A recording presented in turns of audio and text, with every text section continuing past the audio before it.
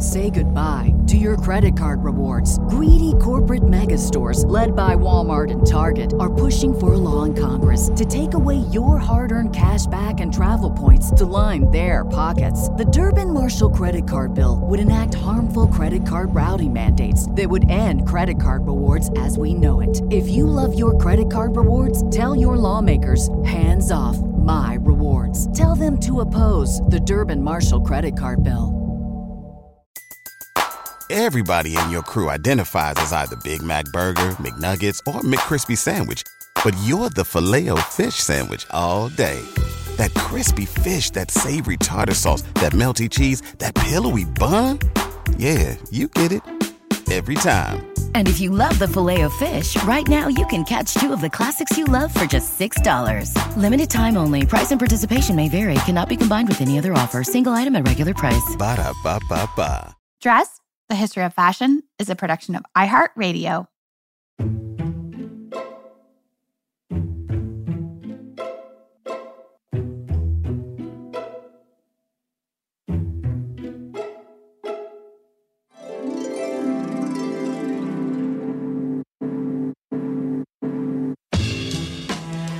With over 7 billion people in the world, we all have one thing in common. Every day, we all get dressed. Welcome to Dressed, The History of Fashion, a podcast that explores the who, what, when of why we wear. We are fashion historians and your hosts, Cassidy Zachary and April Callahan. So, Cass, today is our continuation of our conversation with Aja Barber, who joined us earlier this week to discuss her newly released book, Consumed: The Need for Collective Change, Colonialism, Climate Change, and Consumerism, which all of our listeners definitely need to read. The book covers critical conversations that all of us really need to be having right now, including how our consumption of clothing impacts the very real day-to-day lives of millions of garment workers around the world. Also, how the current fashion system profits off of racial injustice and the legacy of colonialism, and how all of this ties into the fact that our planet is in distress, if not peril. And while these might be heavy issues, Dress listeners, Aja's book is an energetic and friendly read. We cannot recommend it enough. And our episode today is part 2 of our 2-part episode, and we will address what we as individuals and consumers can do to create positive change while still getting dressed. Aja, welcome back to the show. The second half of your book actually is dedicated to this entire concept of how we can get off that wheel. So you talk about a lot of what you see as solutions to these issues. What can consumers do? And also, this is a bigger question, so maybe these are 2 different questions, but what does corporate responsibility look like versus corporate culpability? I mean, I would say corporate responsibility is bullshit. Like, that's really, don't trust anything on a corporate responsibility page, because here's the thing. I used to do this. Like, I would hear about a factory fire where people were killed, and I would hear about the brands whose tags they found. That's always how you have to, there's so little legality that you actually just have to look for the store tags among the rubble. And I would go, what are these stores doing about this? And then I would go to their corporate responsibility page, and it would always have like a stock image of like a smiling Bangladeshi woman. And then they'd be like, we built a well in this town. And it's like, oh, I guess they care. So that cost you $300. Exactly. I guess. But at the same time, when you're still wanting to really participate in the system, you are looking for any signal that sort of tells you it's okay. It's okay. Look, they built a well. They're altruistic. But I think we have to start ignoring those pages because they are generally absolute nonsense. Like, a corporate responsibility page is only as good as its most marginalized worker says it is. And ain't no one saying like, oh yeah, fast fashion is great. It's allowed me all of these things. No one's saying that. Absolutely. So you use this phrase in the book that I thought was super duper interesting, which is racial capitalism. And you relate it to its proximity to cultural appropriation.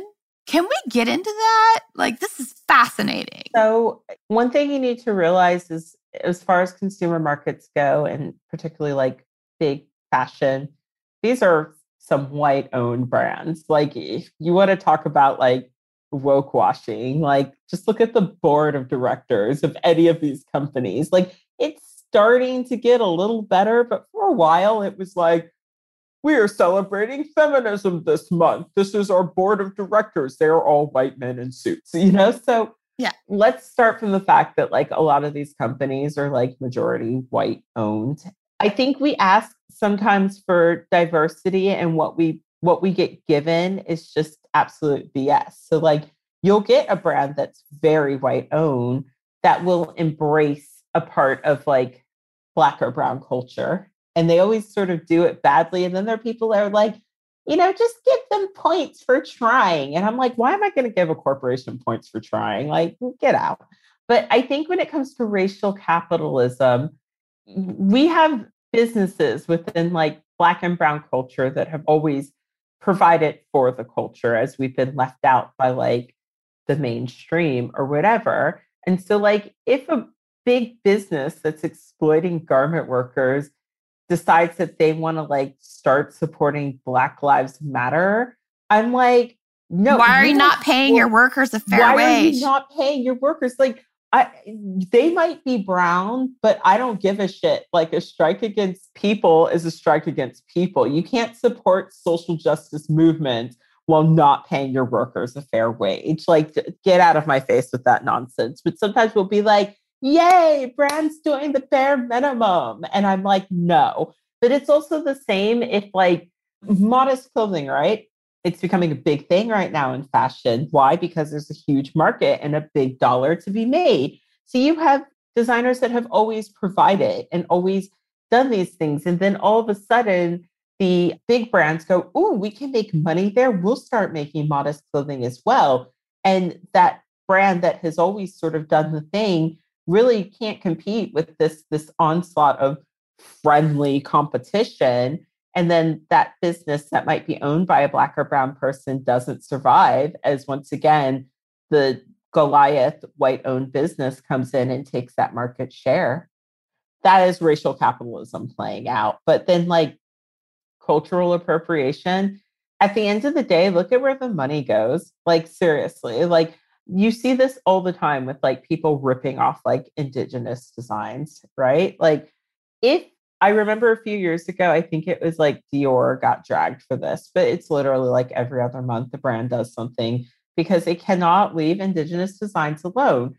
The best way to do this would be to actually just go to the indigenous groups and say, we want to work with you and make sure that you get a cut of this.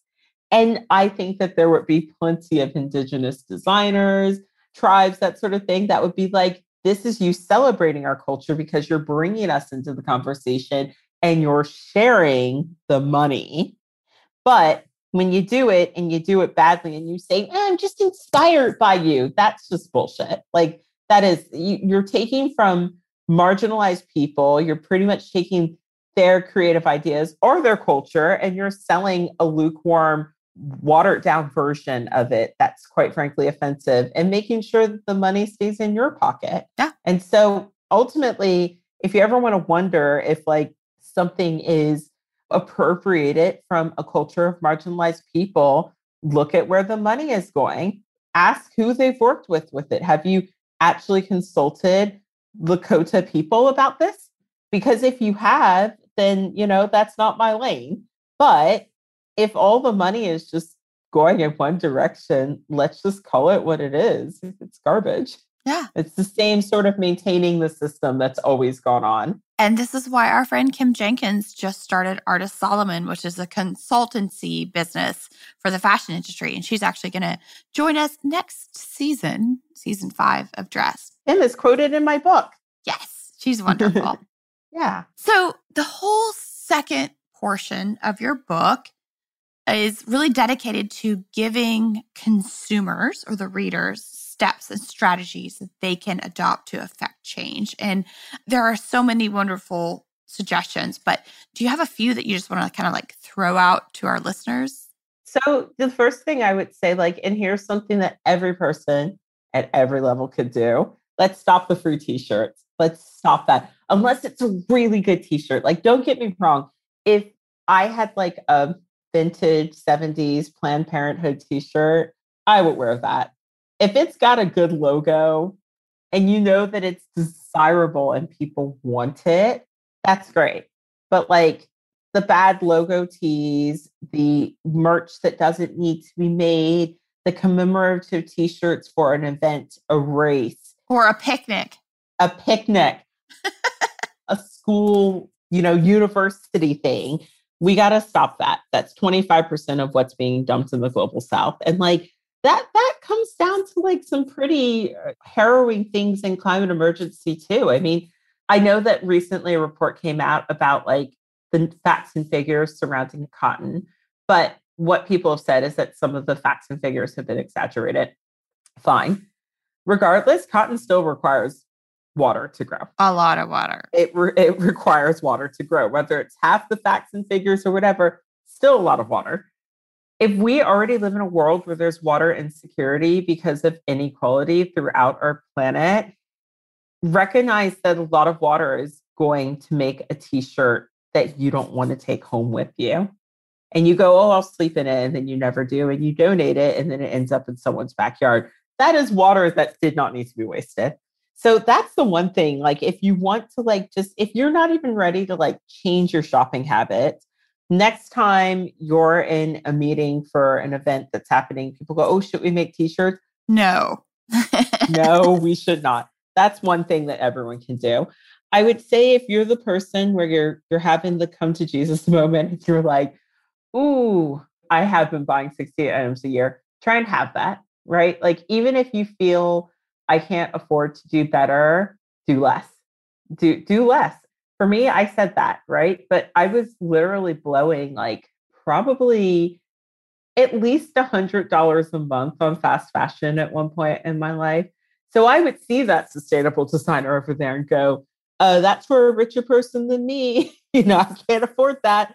But the truth of the matter is, if I had just saved for 3 months, I actually could have had that dress. If I just saved, most of the like sustainable brands I buy from are usually between $100 to $200 for an item. If I just saved for 2 months, I could have had one item instead of 5 items that I didn't keep for more than a year. Yeah. And I also like personally find that a lot of my friends who are sustainable designers, those things I keep in my closet because it's not trend based. I keep it. It's like solid classic design. Like it just fits into your wardrobe. Yes. And even if you grow out of it, because our bodies change, or you grow out of it style-wise, it doesn't work for you anymore. Often those are the items that you can resell, which means that not all of your money was thrown away. That was one of the first things I began to really grasp with fast fashion, because I was pretty early into the resale market. Because like I said, I grew up not having the right things. So by the year 2000, I was like an eBay shopper. Like, remember like all the trendy jeans? I would find mine on eBay. That was me. I bought Alexander McQueen jeans on eBay, like around that same time. I love it. It was like every week people would be like, this is a new jean brand. I'd be like, right, those are $200. That was also when I began to sort of like realize that the world overproduces everything if there's that much of this super trendy jean on eBay. So that was the first thing I noticed. I got early into buying my clothing on secondhand markets. And I got early into selling my clothing on secondhand market because I kind of thought, well, I might as well be making something back so that I can buy other things, which was also part of the problem. And what I began to realize was that nobody wanted the fast fashion. Nobody, that sort of stuff, sometimes you couldn't pay people to take it off your hands. And so I was kind of a bit like, this is actually a bad bang for my buck. So even if you feel like I'm that person who actually just can't afford to like make changes to more sustainable brands, slow down. Like, set a goal for yourself for the year. I'm only going to buy 30 items of clothing this year, and they have to be good. So they have to be the best of the best. I'm not going to purchase on a whim. I'm not going to do passive buying. I'm not going to do emotional buying anymore. These are the small changes that we can make, which get us to sort of pump the brakes on these habits. And if you're really ready to jump in and say, yeah, I gotta get away from the system, unsubscribe from the emails and unfollow on social media, because that's how they get you. They used to get me with that. It's like, oh, 40% off coupon for a dress that I didn't even want. Oh my God, I need it.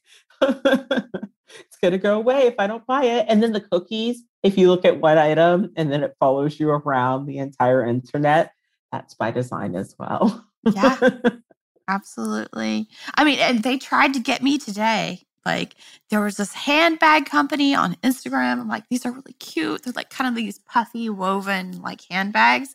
And then as I do, this is my practice now. Like I went to see what the materials were, right? And it just says vegan leather. I'm like, okay. Okay. I can't, so that's plastic. You're not telling me anything here. Polyester, like I gotta say, like leather got such a like good PR with the whole vegan leather thing. So we used to call that pleather, and now it's like vegan leather, which I think is it's amazing the powers of PR. Yeah.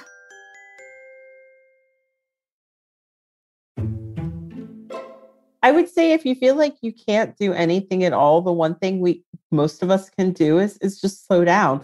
I also want to say like examining your consumption habits is good for us because one of the things I found when I was researching the book is 18 million Americans suffer from a spending addiction. So this is bigger than like I want it. I think that there are signals in our society that lead us to these positions. And also credit card debt skyrocketing on the rise every year. So I think investigating these things are actually like good for us and something that we should definitely just try and do. It sounds uncomfortable. And I remember when I first started thinking, oh, I need to get out of the system. There was this really sad moment where I was like, but if I don't shop this way, who will I be? And I just think back upon that and think how sad that moment was. Other sad moments, like living at home with my parents. And my mom is someone who's never liked fast fashion, always thought it was trash. And like sneaking my purchases, like leaving them in my car and waiting until my mom would go to bed and then sneaking out to like get them and bring them in. I just remember there was a moment where I was just like, what are you doing with your life? Like, what is going on here, girl? You need to investigate this stuff. But I think a lot of this stuff probably is more common than we like to think that it is. Yeah, for sure. And so, 18 million Americans do struggle with shopping addiction, which is similarly close to the 15 million garments that arrive in Canton Market every week. There's definitely some connections happening here. And I think it's good for all of us if we start to be like, I think I need to make some changes. Yep. And if you're the person who's like, okay, none of this actually like applies to me because I am that person, like just learning how to repair your clothing and whatnot, because we're really getting away from that. That's something that we can all do. There's a lot of different moving parts of this, and we need all engines fired, basically. We need all green engines fired. Yeah, for sure. So as you know, because we were chatting before we started recording, I have a dog she's a puppy during the pandemic who chewed a hole in my very beautiful wool rug. And just the other day I was like, do I send this out to get fixed? And then I'm like, you know what I'm going to do? I'm going to go get some really cool vintage fabric and like patch it myself and just like make that part of the history of the object. Like, I love these things so much. I love that. I love that so much. I mean, and I think my family has always we've been good about this stuff. I remember I had this sweater when I was in college, and it was like one of the first things that I ever bought from like J. Crew. And that was when J. Crew was like a little bit more expensive. It was like the thing, and it was expensive. Like that's another thing. I think people refuse to acknowledge that the price of clothing has gone down. But like if you look at 1995 prices, 2000 prices, and run them through an inflation calculator, it's definitely gone down. So J. Crew used to be a lot more expensive. And I had bought this sweater from J. Crew that I wore like 3 days a week and loved it so much. And the elbows just wore out because I wore it so much. And I was going to like throw it away because I didn't know what to do with it. Like both elbows just torn through. And my dad took the sweater to like to his guy who does this for him and had them put like leather patches on the elbows. It was so sweet. It looked so old man-like, but it was also just like the sweetest gesture as well. Right. But also too, like this cool, like actual tangible record of your relationship with your father. Yeah. Yeah. And I remember he like didn't tell me he was gonna do it. He just like snuck the sweater back to like the chair that I had left it hanging on. It was really cute. I was like, oh, that old man's my sweater. But yeah, it's just there are things like that we can get back into. I think the idea of fast fashion, it just involves this temporary nature, this temporary state of our style. So it should always be in flux. You should always be buying new things. That's what needs to change. Right. Well, and I would argue that a part of that whole feeling has only been lit on fire by social media, particularly Instagram. Oh my God. That is the thing. I get a lot of students that message me like once a week. I probably get about like 20 to 25 requests. And I always tell people, they're like, what should I be studying? Or, I want to study the psychology of fast fashion. I want to, I get a lot of questions, and I do give out career advice when I have time. I get a lot of messages though. And I always tell people, study the link between social media and fast fashion, because we need regulation of these systems, but we can't regulate them without the information there in order to do it. We need the research so that we can write reports and say, no, actually, these websites shouldn't be allowed to market to people at this age because people at this age are extremely vulnerable, and it's feeding into all of these different things. So I'm like telling a fleet of students to like write your dissertation on this, because we need the research. And that's another thing. Like, it can't all just be individual based actions. Now, I do think a bunch of us moving together as raindrops turns into a tidal wave, right? So we can definitely hit the bottom line of some of these businesses, and people like me who were spending a ton of money. We do have impact, and you got to recognize that. But the other part of it is that we desperately need regulation, and we need more research being done about exactly how these markets move and how they prey upon people, so that we can start to regulate them a little better. Because right now it's like the wild, wild west out there. Yeah, for sure. A brand can say anything, and who's going to check them? No one. Except for us. Well, the government of Norway did go after H&M for like the Conscious collection. They have like a regulatory advertising board, and they pulled H&M to the carpet and were just like, we think you're saying BS. Basically, in a nutshell. And you even talk about in the book about like, these fast fashion stores that will have like a bin or like a box at the front and be like, recycle your clothes. And we'll give you a coupon to buy more clothing because you're addicted to this system. So we'll just make it easier to get you into store, right? And then we'll say we're doing something really good. Yeah. Yeah. I think it was Lucy Siegel who said in an article in The Guardian, I believe, that it would take H&M like 12 years to recycle their output from just one selling year, basically, one like annual year of them selling goods. They produce so much stuff that it would take them 12 years to recycle it all. So like, that's how we know it's BS. Mm-hmm. The numbers don't add up. No, they just don't.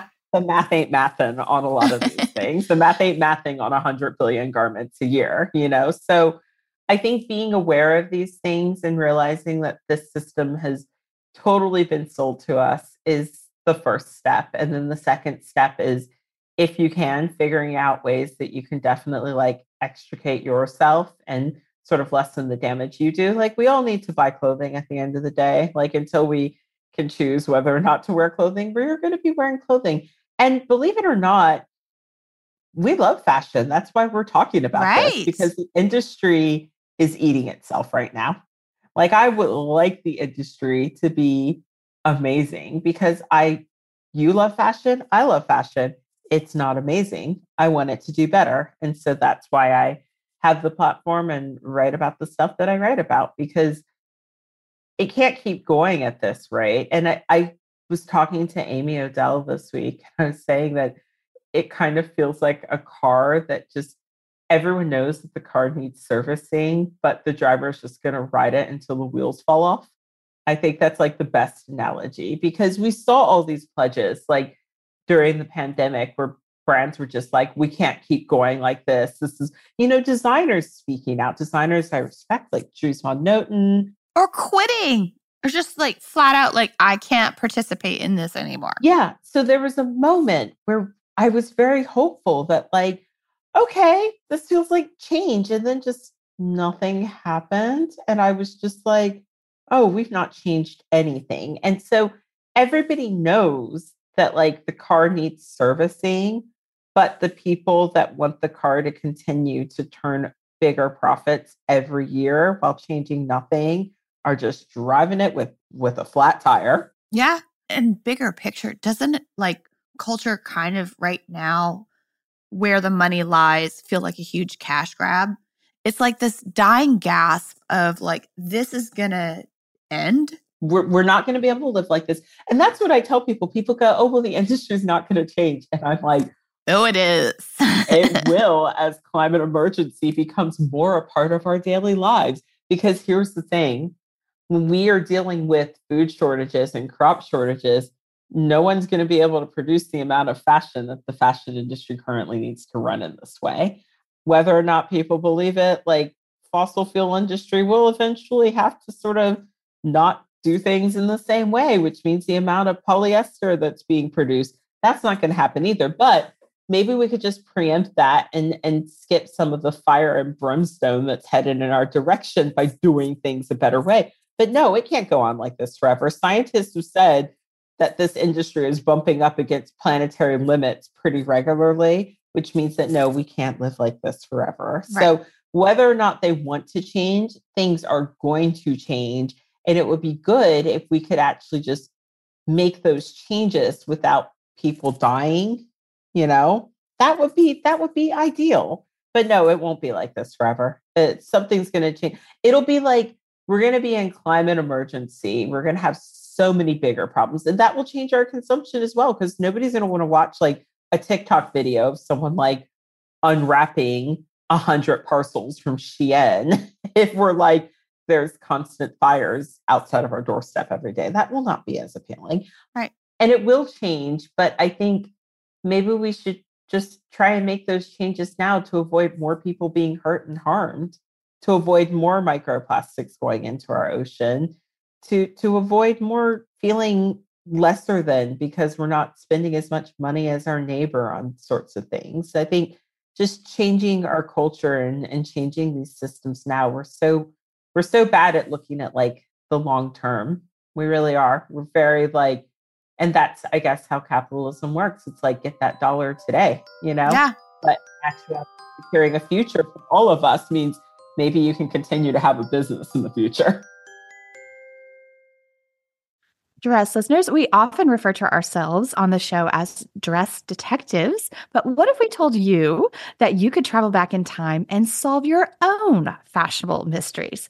Because you can, by joining us in playing June's Journey. And April, I can't tell you how much fun I've had playing June's Journey. It's this hidden object mystery game with a captivating detective story. It takes you back to the glamour and intrigue of the 1920s with this diverse cast of characters. And basically, each new scene takes you further into the story of a thrilling murder mystery that sets the main protagonist, June Parker, on a quest to solve the murder of her sister and uncover her family's many secrets. You will sleuth with June in the antique parlors of New York, the chic sidewalks of Paris, and you can even build your own luxury island estate where you get to decorate and plant decadent gardens. And there's also a chat and challenge feature where you can play alongside friends. So join us, dress listeners, in putting on your detective hats and escape to a bygone age of mystery, danger, and romance. Discover your inner detective when you download June's Journey for free today on iOS and Android. Cass, as you know, we are going to be expanding our fashion history travel offerings this year. Mm-hmm. So you better bet that I'm going to be brushing up on my language skills with Rosetta Stone. With more than 25 languages offered, including Spanish, French, Italian, German, Korean, Chinese, Japanese, Dutch, Arabic, Polish, and so many more, that world out there is practically at the tip of your tongue. And that's right, dress listeners. For more than 30 years, Rosetta Stone has been the expert in language learning. There are no English translations, so you really learn to speak, listen, and think in that language, which is incredible. You learn by immersion, and their programs are available to use on your desktop or as an app. And let's not forget that there is an amazing built-in true accent feature that gives you feedback on your pronunciation, so you learn the proper accent from the very start. For a limited time, dress listeners, you can get Rosetta Stone's lifetime membership for 50% off by visiting rosettastone.com/today. That's 50% off unlimited access to 25 language courses for the rest of your life. Redeem your 50% off at rosettastone.com/today. Say goodbye to your credit card rewards. Greedy corporate mega stores, led by Walmart and Target, are pushing for a law in Congress to take away your hard-earned cash back and travel points to line their pockets. The Durbin-Marshall credit card bill would enact harmful credit card routing mandates that would end credit card rewards as we know it. If you love your credit card rewards, tell your lawmakers, hands off my rewards. Tell them to oppose the Durbin-Marshall credit card bill. Well, I've recently learned about this concept of disaster capitalism. Are you familiar with this? I am. It's kind of like we are like, if we're not already in it, we're like at the very edge, which with the whole idea is that if you keep people in like a traumatic space, right, or preoccupied with things, you can extract their dollars.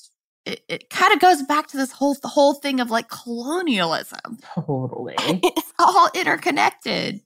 I think inequality is definitely a driver of like so many of these things. But, you know, you see that sometimes also play out on social media. You know, I feel like Donald Trump ran an entire shock and awe campaign where it was just like, distract them so I can do more egregious things. Look over here, not over here. Look over here. Let me say something really horrible that everyone on Twitter will be horrified by while I do something horrible over here. So yeah, no, I think that's a huge, huge part of the way our society works, when in actuality, it would be better if we could come together and sit down and be like, right, so this is what needs to happen in order for us to have an industry that can actually self-sustain and live to see another day. I mean, that's really all to it, is that nobody's going to make a profit on a dead planet, but it seems like nobody wants to really acknowledge those facts. For like a lot of the big brands, one of the simplest facts of all is everything's got to slow down. Like the idea of 51 seasons of clothing a year, something every time you look at a website brand new, that's got to stop. That's got to come to a screeching halt. And that's the one thing that a lot of the uber fast fashion brands refuse to acknowledge in their sustainability plans. Can't keep going at this rate. Yeah. And I am a huge fan of made to measure. I'm going to say it right now. This is the future. Whether it's human labor based or whether it's technology based, creating for the actual consumer instead of like overproducing, this is going to be like a really core tenet of what we need to be doing. I couldn't agree more. I would argue that the vast majority of the sustainable brands that I purchase from operate on a made to measure model. And not just made to measure, but like pre-orders, like here's our catalog. If you want to order from it, you've got until these days. And that slows you down inherently as a shopper. For me, I will really scrutinize what is being offered to me and think about what's going to work best in my wardrobe. How many pieces do I have that would go with this? What will I get the most amount of wear out of? I do that. It's really slowed me and gotten me being more conscious of like what I'm buying. And then you have that purchase to look forward to. And there's something exciting about the anticipation. The speed at which fast fashion sort of moves you to like make a purchase, and the speed as well with like the websites, like they figured out that if they can really cut the time between like you putting it in the shopping cart and you hitting purchase down to like 30 seconds if you want it to be. Every second matters, because if they lose you, then you go somewhere else and realize that maybe you didn't need that purchase anyways. So that's they've scienced that. But with made to measure and pre-orders and whatnot, you really think about, okay, what can I use in my wardrobe? I really like this brand. Do I actually need this item? I do want to support this brand. How many of these items do I have that are similar? Yada, yada. All these decision making goes into me. And then when I place the order, I think about it and I anticipate how excited I am. And Yeah. there's something that's really nice about that. I mean, I just got my first suit. So I managed to live in the professional world for many years and not own a suit, which I think is an amazing feat.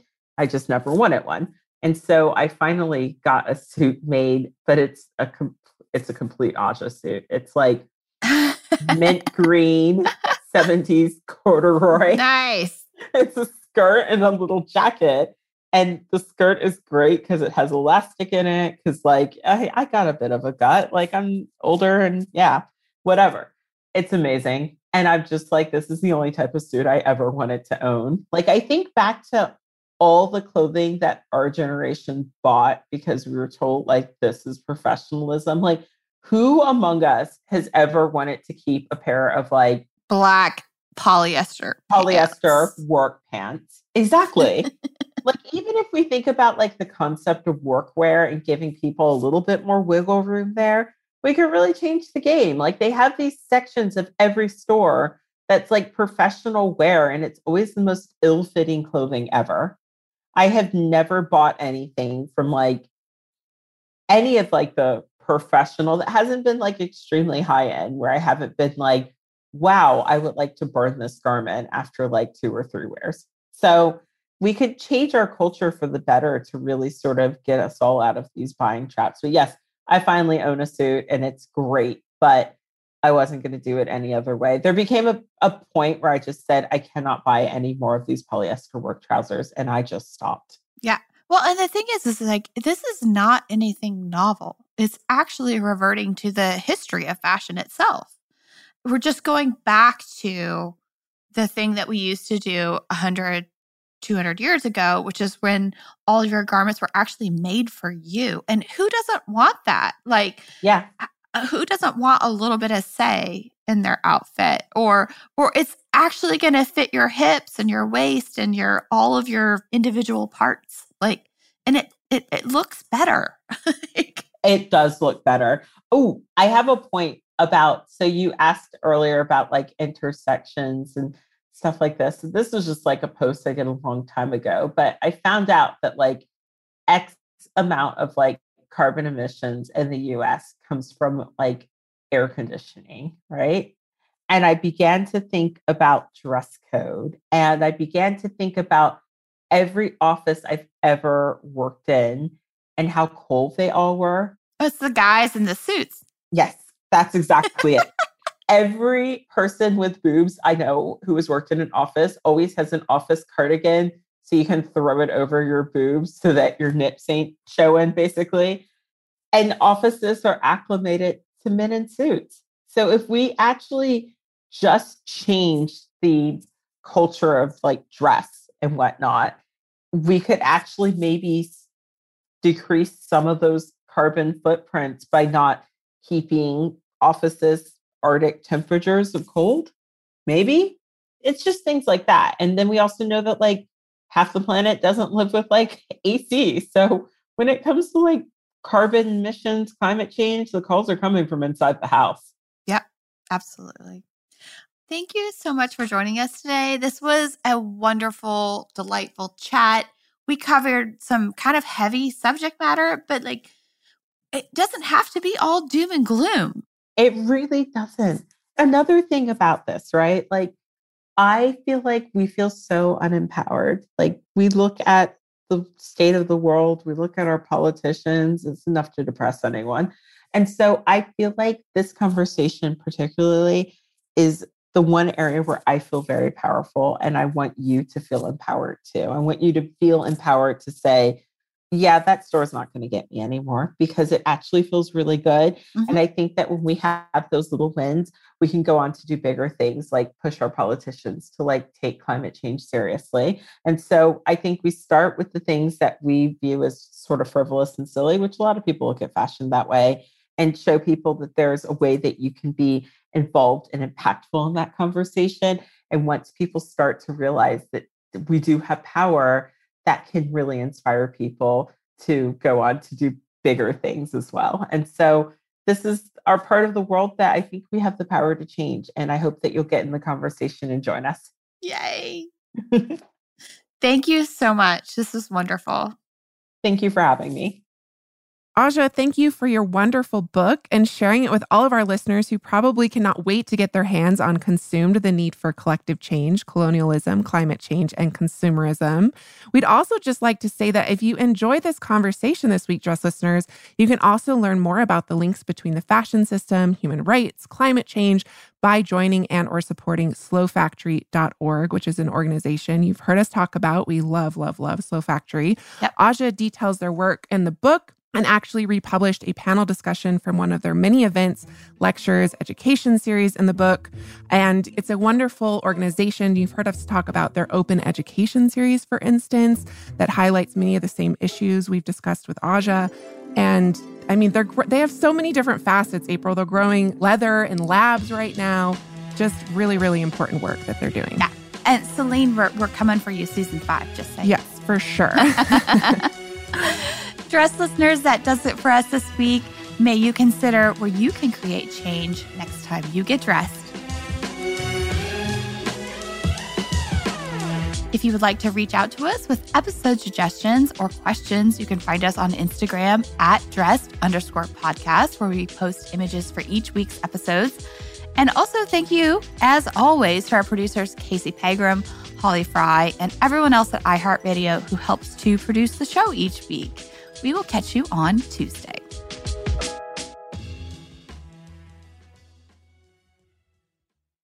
Dress: The History of Fashion is a production of iHeartRadio. For more podcasts from iHeartRadio, visit the iHeartRadio app, Apple Podcasts, or wherever else you listen to your favorite shows. Say goodbye to your credit card rewards. Greedy corporate mega stores, led by Walmart and Target, are pushing for a law in Congress to take away your hard-earned cash back and travel points to line their pockets. The Durbin-Marshall credit card bill would enact harmful credit card routing mandates that would end credit card rewards as we know it. If you love your credit card rewards, tell your lawmakers, hands off my rewards. Tell them to oppose the Durbin-Marshall credit card bill.